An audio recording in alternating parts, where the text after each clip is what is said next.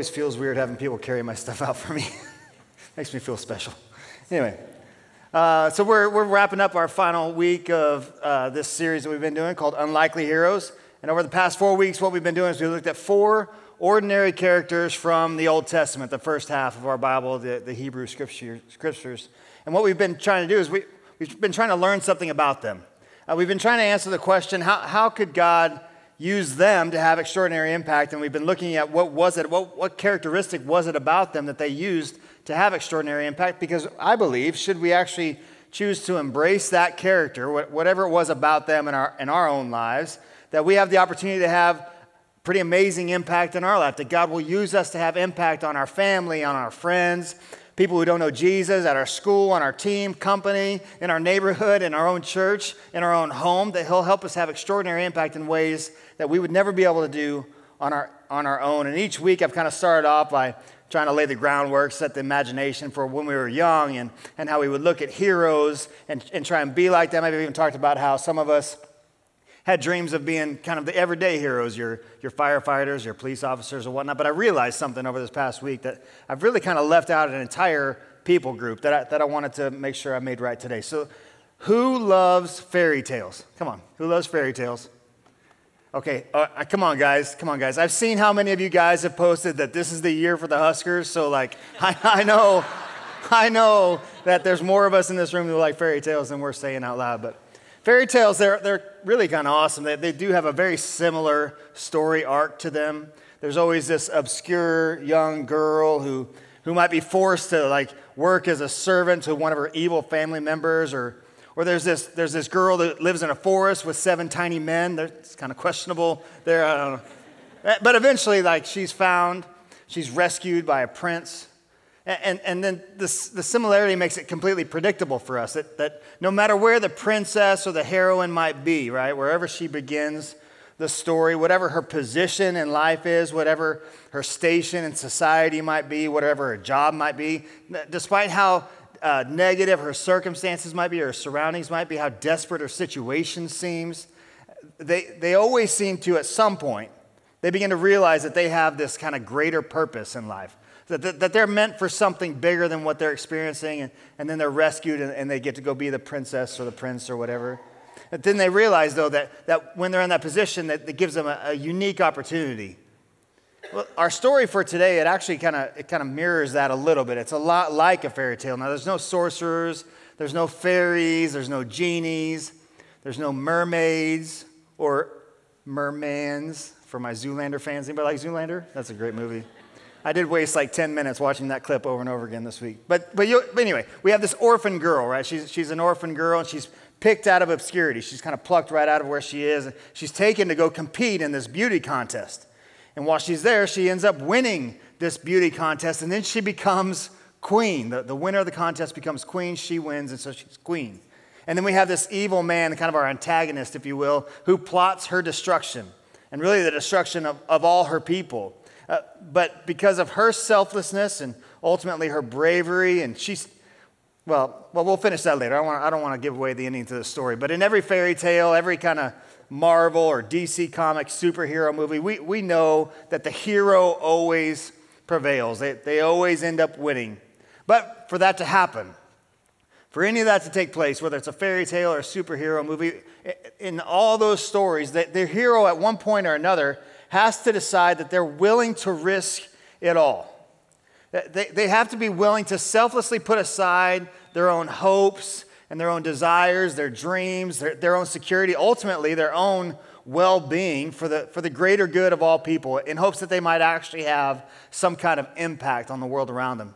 And we all know, in a fairy tale, it always works out in the end, right? There's always the happily ever after, but you might be wondering, like, God, Matt, that's not my story, right? That's not what life is really like. There's bumps and there's twists and turns and there's sadness and there's hurt, and it doesn't always work out in the end.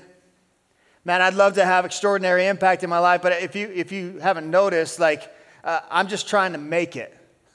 I'm just trying to push my way through, and really, I'm just well, you fill in the blank, right? I'm just a carpenter, or I'm just an administrative assistant. I'm just a trainer. I'm just whatever. But what I want you to see today, my hope for you, our main point, our bottom line for today is this, that you are in a unique position to have unique impact. You're in a unique position to have unique impact. You are where you are because God has placed you there for a purpose. And I get it, right? Like fairy tales and superhero movies and all that, they fall grossly short of the depth of selflessness that it actually takes to risk anything for the sake of others. What it actually feels like for us to risk anything to try and have impact, they fall short because they're not real. They're just stories, but your life is real. Whatever risks that you might take to have impact on anybody, it's a real risk. You really feel it. So let me ask you, what are you willing to risk?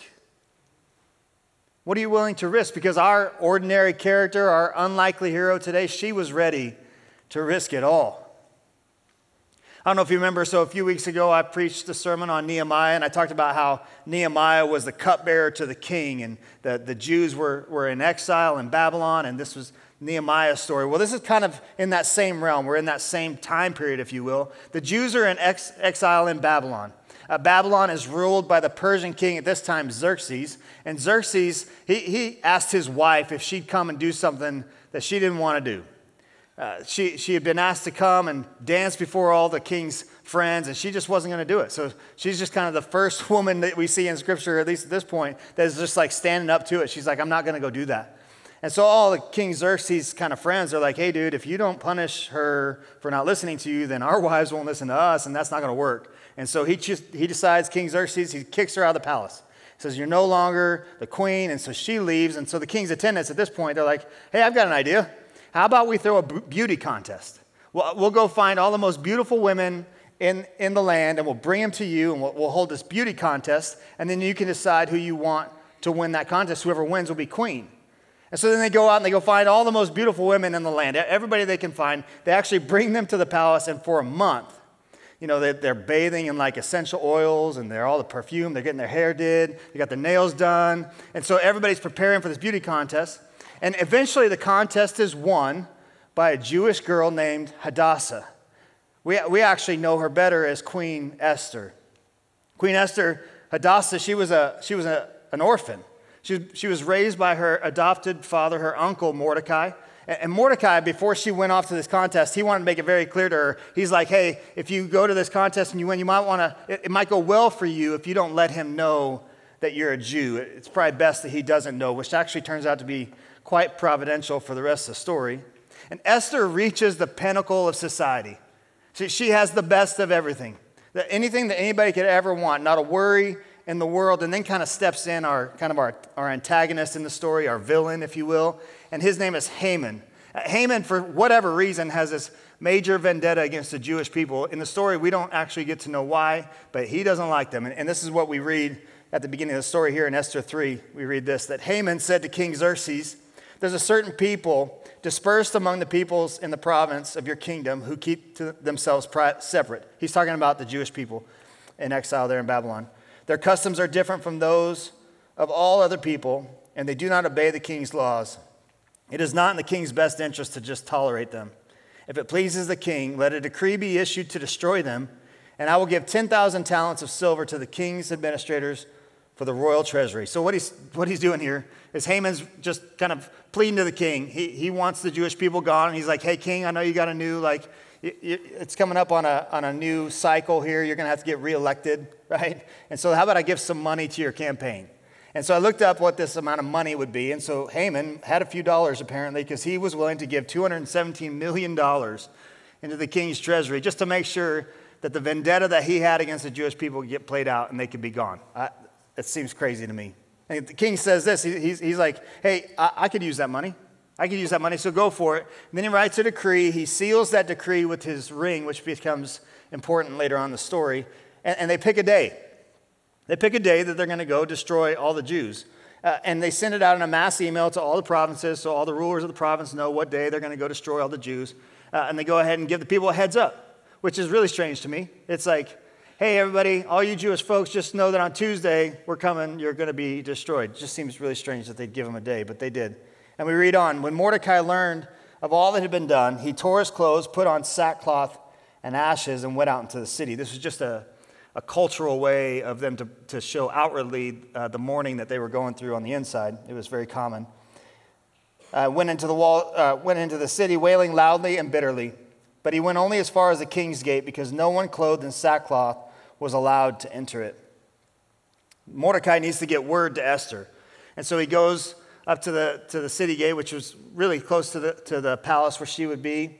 And he hands her attendants a copy of the email. He's like, here's a copy of the email. You can see what he's saying. He's going to come get us. And he asks Esther to go before the king and to make a plea before him for her people. Well, Esther sends back what Mordecai would have already known. He would have already known this to be true even before he asked the question. She says, hey, nobody can go before the king unless they've been summoned by the king. Because if they do, if they walk before the king without being asked to be there, they're surely going to die. And he hasn't asked for me, Esther would say, he hasn't asked for me in over 30 days. So when Esther's words were reported back to Mordecai, he sent back this answer to her. Do not think that because you are in the king's house, you alone of all the Jews will escape. He's making it clear to her. He's like, hey, don't forget, you're a Jew just like we are, and you're not going to make it out unscathed. For if you remain silent at this time, relief and deliverance for the Jews will arise from another place, but you and your father's family will perish. Something super interesting about the book of Esther is that God is never mentioned in the book of Esther. He's not mentioned, he's not referenced, he's not prayed to, his name is not said, but God is all over this book. And Mordecai is actually proving that to be true in that last statement where he says, if you remain silent at this time, relief and deliverance will come for the Jews. He is proving that God is all over this because Mordecai knows the promises of God.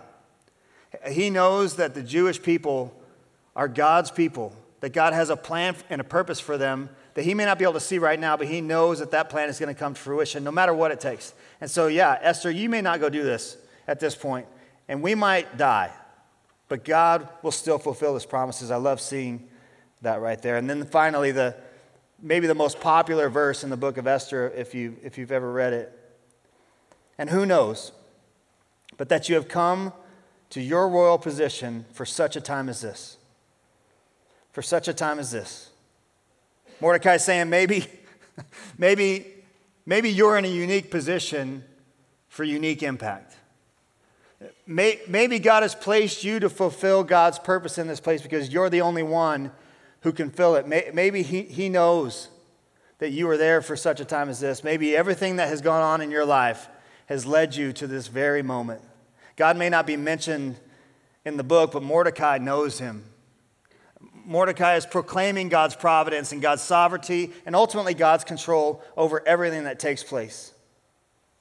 Then Esther responds to Mordecai, go gather together all the Jews who are in Susa and fast for me. Do not eat or drink for 3 days, night or day. I and my attendants will fast as you do. When this is done, I will go to the king, even though I know it's against the law. And if I perish, I perish. The book goes on, and I would suggest reading it. It is a fascinating book. It actually reads more like a novel than most times that you would read through the Bible if you've read through it in the past. It's awesome and crazy, and it would blow your mind. I think that you should go and read it. But we'll come back to kind of the conclusion of this story and how it all works out in just a little bit. But I did want to share with you, before we move on, a few stories of some friends of mine who I believe have done this really well. But they've lived out this whole idea of the fact that they're in a unique position, and because they're in that position, they can have unique impact. The first one is Justin Careher. Justin Careher is a part of Relevant. Justin's a football coach for Elkhorn North. I love Justin. He's an awesome guy. And recently we've had multiple conversations, I can remember just over the past few months, where he's told me that he believes that God is calling him to be more than just a football coach. That his opportunity to have impact on these kids is greater because of the amount of time he spends with them, and he's realizing that he wants to be known more for the impact that he's had on their lives going forward past football than making them the best football player they can be. And so Justin has yet to tell me any stories of, hey, because I'm a football coach or because I've spent time with these kids, they've put their faith in Jesus. He's yet to tell me a story of, hey, I spent time with this kid and he showed up at Relevant and it's been awesome. None of those things have happened yet, but I believe that they will. Justin believes that they will, and he believes that he's called to be more than just a football coach. But what is it that he's possibly sacrificing to be able to do that? Well, coaching within the public school system. Now, we all know that like there's this balance between how much can you share and how much can't you share. What should you say and what shouldn't you say? How far is too far? If I'm talking to somebody about faith in the public school system, he's willing to lay that on the line to be able to know that he can really have the impact for people towards Jesus that he wants to have. Justin's also dumb enough to send me this picture when I asked for pictures of him, and I'm like, dude, you know you've seen me preach. It's going up on the screen. So the next people are Trevor and Sarah Baxter. Trevor and Sarah happen to be one of Holly and I's closest friends. Trevor and Sarah are local business owners. They own one gym here in Elkhorn, and they have shared their faith openly for as long as I've known them within their business. They have made it completely obvious to anybody who comes into their business that they care far more about people's overall health, spiritual health, and everything than they do whether they can do a pull-up. It leads to all kinds of spiritual conversations. Dozens of people are part of Relevant because of Trevor and Sarah and the impact that they've had at their gym. In fact, just this Friday, I was in there working out. I was talking with Sarah. She told me a story of how she had just been in a consult with a new potential client, somebody that might sign on at the gym. And they started talking about all the stuff that was going on in their lives, why they wanted to get healthier. And Trevor's a very focused man. Trevor's like, okay, well, let's talk about fitness. Let's talk about fitness. And the girl happens to mention, well, about 6 months ago, I had a plan to commit suicide.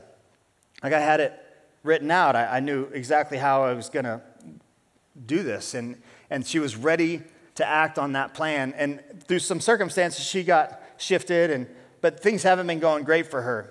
And so in that consult with Sarah, who has also dealt with some mental health struggles in her past, she was able to speak life into this woman. She was able to speak truth and hope and begin a relationship with this woman that's going to go far beyond her membership at a gym. Now, what are they possibly sacrificing every time they lay out their faith in front of somebody? Well, they have the potential for financial loss. This could actually impact their pockets. Like, they could have less money in their bank account because of what they choose to do. Because what if somebody's turned off by this? What if somebody's turned off by the fact that there's Bible verses on their gym t-shirts or the fact that they pray before an event? What if somebody wants to walk away because of that? Well, they're willing to lay that on the line because they know that they're in a unique position to have unique impact that nobody else can have. That's what Chris Thiessen. Chris is a high school student here at Relevant. He's part of YU, our high school student ministry. Chris is a high-level baseball player. He's a great baseball player. He's been the leadoff hitter for Elkhorn North, the two-time state champions. As somebody whose son played against him, he's quite annoying because you can't ever get him out. The guy can hit the ball like crazy. He's awesome. Well, in 2022, he had the opportunity to go to YU summer camp, knowing that should his team actually make it to the state championships in the summer, that he wouldn't be here to go. And they made it, and he wasn't able to go play. He chose to go to camp instead. Well, if that wasn't enough, in 2023, he felt like God was leading him to be a part of the team that was going to serve orphans at Safe Haven Orphanage in Thailand, knowing that trip would take place during the exact same time as one of the largest recruiting tournaments here in Omaha, where there are more coaches coming to watch players than at any other time in the summer. And trust me, I know exactly what this feels like. I have a son who plays college baseball. We just went through it. I can't even imagine having to make that decision. And yet he chose to go serve orphans at Safe Haven Orphanage. What was he willing to sacrifice? Well, for him, it wasn't even a potential sacrifice for him. He actually sacrificed the opportunity for something that he's worked his entire life for. Having a coach see him so that he might get a scholarship to play baseball in college. Well, for Chris, he wouldn't have known this at the time, but a coach had seen him just a week prior, seen him play, and when he got back from Thailand, he was offered a scholarship to go play college baseball, but he didn't know that. He didn't know that when he went. And so, yeah, for Chris, it is kind of a happily ever after story within that scenario. The final one's kind of my favorite. Her name's Holly. She's my wife. Well, most of our marriage, Holly has kind of wondered and struggled and working to try and figure out what her purpose was, right? Like, what is she here for? Because surely it's got to be something bigger. And as a pastor's wife, like, there's just some struggle in that. Like, a lot of people look at what we do and think that we get to have such great impact and because we're leading people to Jesus or whatever. And we say it all the time up here, man, you guys have so much more opportunity than we do. But it was hard for her. She was struggling trying to figure that out. And so she was in management and retail. She worked a few different retail positions, but it was always just trying to find the right thing, right? Like, there's got to be something better. There's got to be something bigger. And so she tried all these different things. She tried real estate. She tried to run her own business. We tried a few different things, but eventually realized, man, hey, when she was in a retail position, more people came to talk to her than at any other point in her life. She just has that personality where people just share very uncomfortable things, in the break room, right? But yet she had more opportunity in that to lead people to Jesus than she's ever had. She's invited more people to Relevant than I have. I can almost say that for sure. She just is constantly telling people about what God has done in her life and having an impact on people and bringing them here because of her opportunities that she has. She's now back at Home Goods. She's finally decided she's going to roll with that. And so as a manager there, she's constantly in conversation with people and giving them an opportunity. But what was she possibly sacrificing? Well, for me, I think what she possibly was sacrificing is much easier for us to relate to than maybe some of the other things. She probably is not going to lose her job if she invites somebody to Relevant. She's probably not going to lose her opportunity to be promoted in the future if she shares Jesus with somebody. It wouldn't impact us financially. It's unlikely to hinder her really in any way. But she has to ask the question that I think you have to ask, that I've had to ask. Well, what if I lose a friend? What if I get made fun of, or they think I'm a little weird or like a Jesus freak? Or what if I get outcast? I think that's something that we've all had to deal with on some level for those of us that follow Jesus and want other people to follow Jesus. But let me tell you, if you're in a place at all, and we're all in a place, whatever place that you're in a unique position that only you can fulfill the purpose and the impact that's meant to be had there. You're on that team for a unique purpose. You're at that job for a unique purpose. You're part of that T-Life group because you're the only one that can have the impact in that T-Life group that you're supposed to have. You're on that team, serving on that team because you're the only one who can have that unique impact. Until you selflessly and boldly step into whatever it is that God is calling you to do, there's always going to be something unfinished. There's a person that you're meant to share Jesus with. There's a certain situation that you're meant to speak life into, that you're meant to speak truth and hope into. There's someone that you're supposed to be the hands and feet of Jesus for and serve them in a way that only you can because nobody else will. You're in a unique position. But the question is, okay, well, how do I go about doing that? Well, thankfully, I think Esther showed us some pretty awesome ways that we can do that and the ways that she did that. The first one is this. Esther identified with her people. We're going to read in Esther 7. There was a pretty big chunk between where we finished that last section to this one. Some awesome stuff that I think you should go read if you're not picking up on that. It says this, Then Queen Esther answered, If I have found favor with you, speaking to the king, and it pleases you, grant me my life. This is my petition. And spare my people. This is my request. For I and my people have been sold to be destroyed, killed, and annihilated. This is the first time Esther has even mentioned that she is a Jew. And so for those of you that have put your faith in Jesus by asking him to be the forgiver of your sins and the leader of your life, here's kind of the first step. Identify as a follower of Jesus. Identify as a follower of Jesus. Make it known to the people that are around you that you've chosen to follow him. Share your story with them about what God has done in your life. When circumstances come up and they ask you questions or there's things going on in their life, share your story about what God has done in your life. Be open about your desire to follow Jesus. Holly doesn't wear a pin that says, I follow Jesus, and that's why they come and talk to her. Chris Thiessen doesn't wear a t-shirt that says, ask me about my relationship with Jesus. And that's why they come and talk to him. And that's why he has him. That's not what happens. It's just simply made known amongst the people that they're in relationships with. And they're simply made known through normal human conversation and interaction. They're simply made known by Chris. He chose to make a very difficult decision that other high school students might not have been able to make. And so it's known that he has chosen to follow Jesus above his desire to play baseball. Second thing that Esther did was Esther was willing to lose the palace. Esther knew that simply identifying herself as a Jew was putting herself at risk to lose the palace. For you to be positioned to have extraordinary impact on the world around you, you have to be willing to lose your palace. So the question is, what's your palace? What's that metaphor for you? What have you been placing more of your hope in? What have you been placing more of your trust in? What have you had a greater desire for than having impact on the world around you? And I guess this is a tough question, right? But what would you be willing to sacrifice if it meant that someone's eternity could be forever changed? The third thing that Esther did was Esther, ultimately, she understood that God was in control. I mean, sure, it was a risk, right, for her. We read that. She says it plainly, if I perish, I perish. She understood the risk, but for us, it's if I lose a friend, I lose a friend. If I get made fun of, I get made fun of. If I'm outcast from this group, then I'm outcast from this group. I don't get to control the outcome, and I don't even get to determine the impact. I just have to selflessly set aside my palace to watch and see what God does, and we get to see in Esther 8, we get to see what God did. So King Xerxes replied to Queen Esther and to Mordecai the Jew, because Haman attacked the Jews, I have given his estate to Esther, and they have impaled him on a pole he set up. I'm telling you should go read it. It's a crazy story. Dude got impaled on his own pole. Just saying.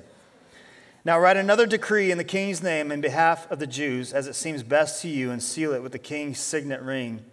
For no document written in the king's name and sealed with his ring can be revoked.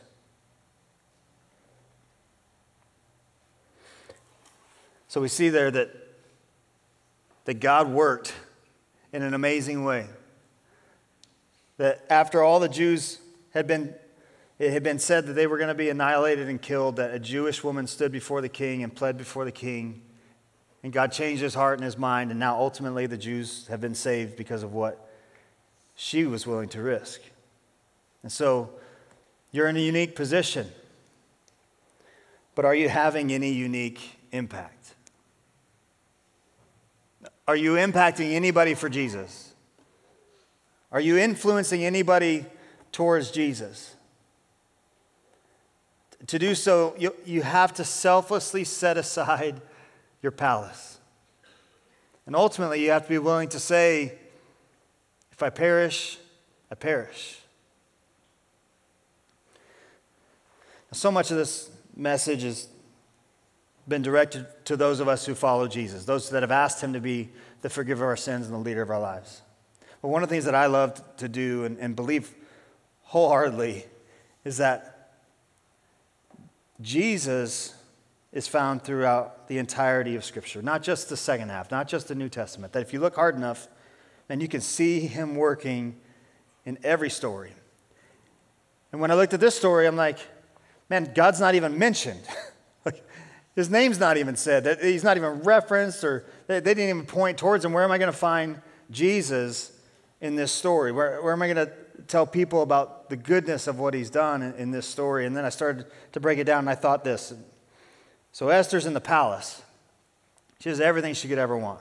She's in the best place she could ever be. She's the queen.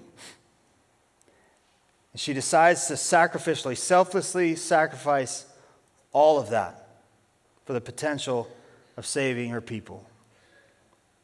And we look at Jesus. What we know about Jesus is he's been around since the beginning of time. Like he's been around forever. And he spent all that time with God in heaven in perfection. He had it all. We see in Scripture that he was equal to God, and yet he chose to give that up. And he chose to give it up to identify with his people, to identify with you and to identify with me by coming to earth, and then to sacrifice all of it. See, for Esther, it was, if I perish, I perish. For Jesus, it's when I perish, knowing full well that it was that sacrifice that it would take to save his people. To save his people.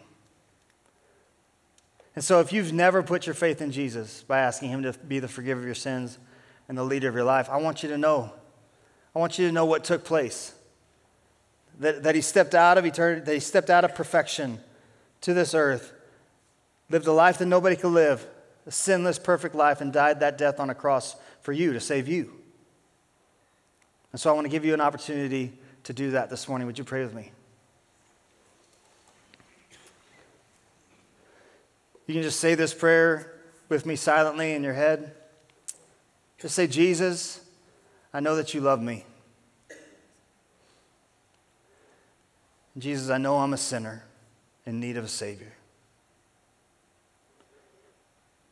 Would you be my Savior this morning? And would you be the leader of my life from this day forward? God, I thank you for the ability that we have to look back on all the work that you've done. That we can read these stories and we can see how they work and have impact in our lives today. God, I pray that no matter where we are, everybody in this room is uniquely positioned somewhere.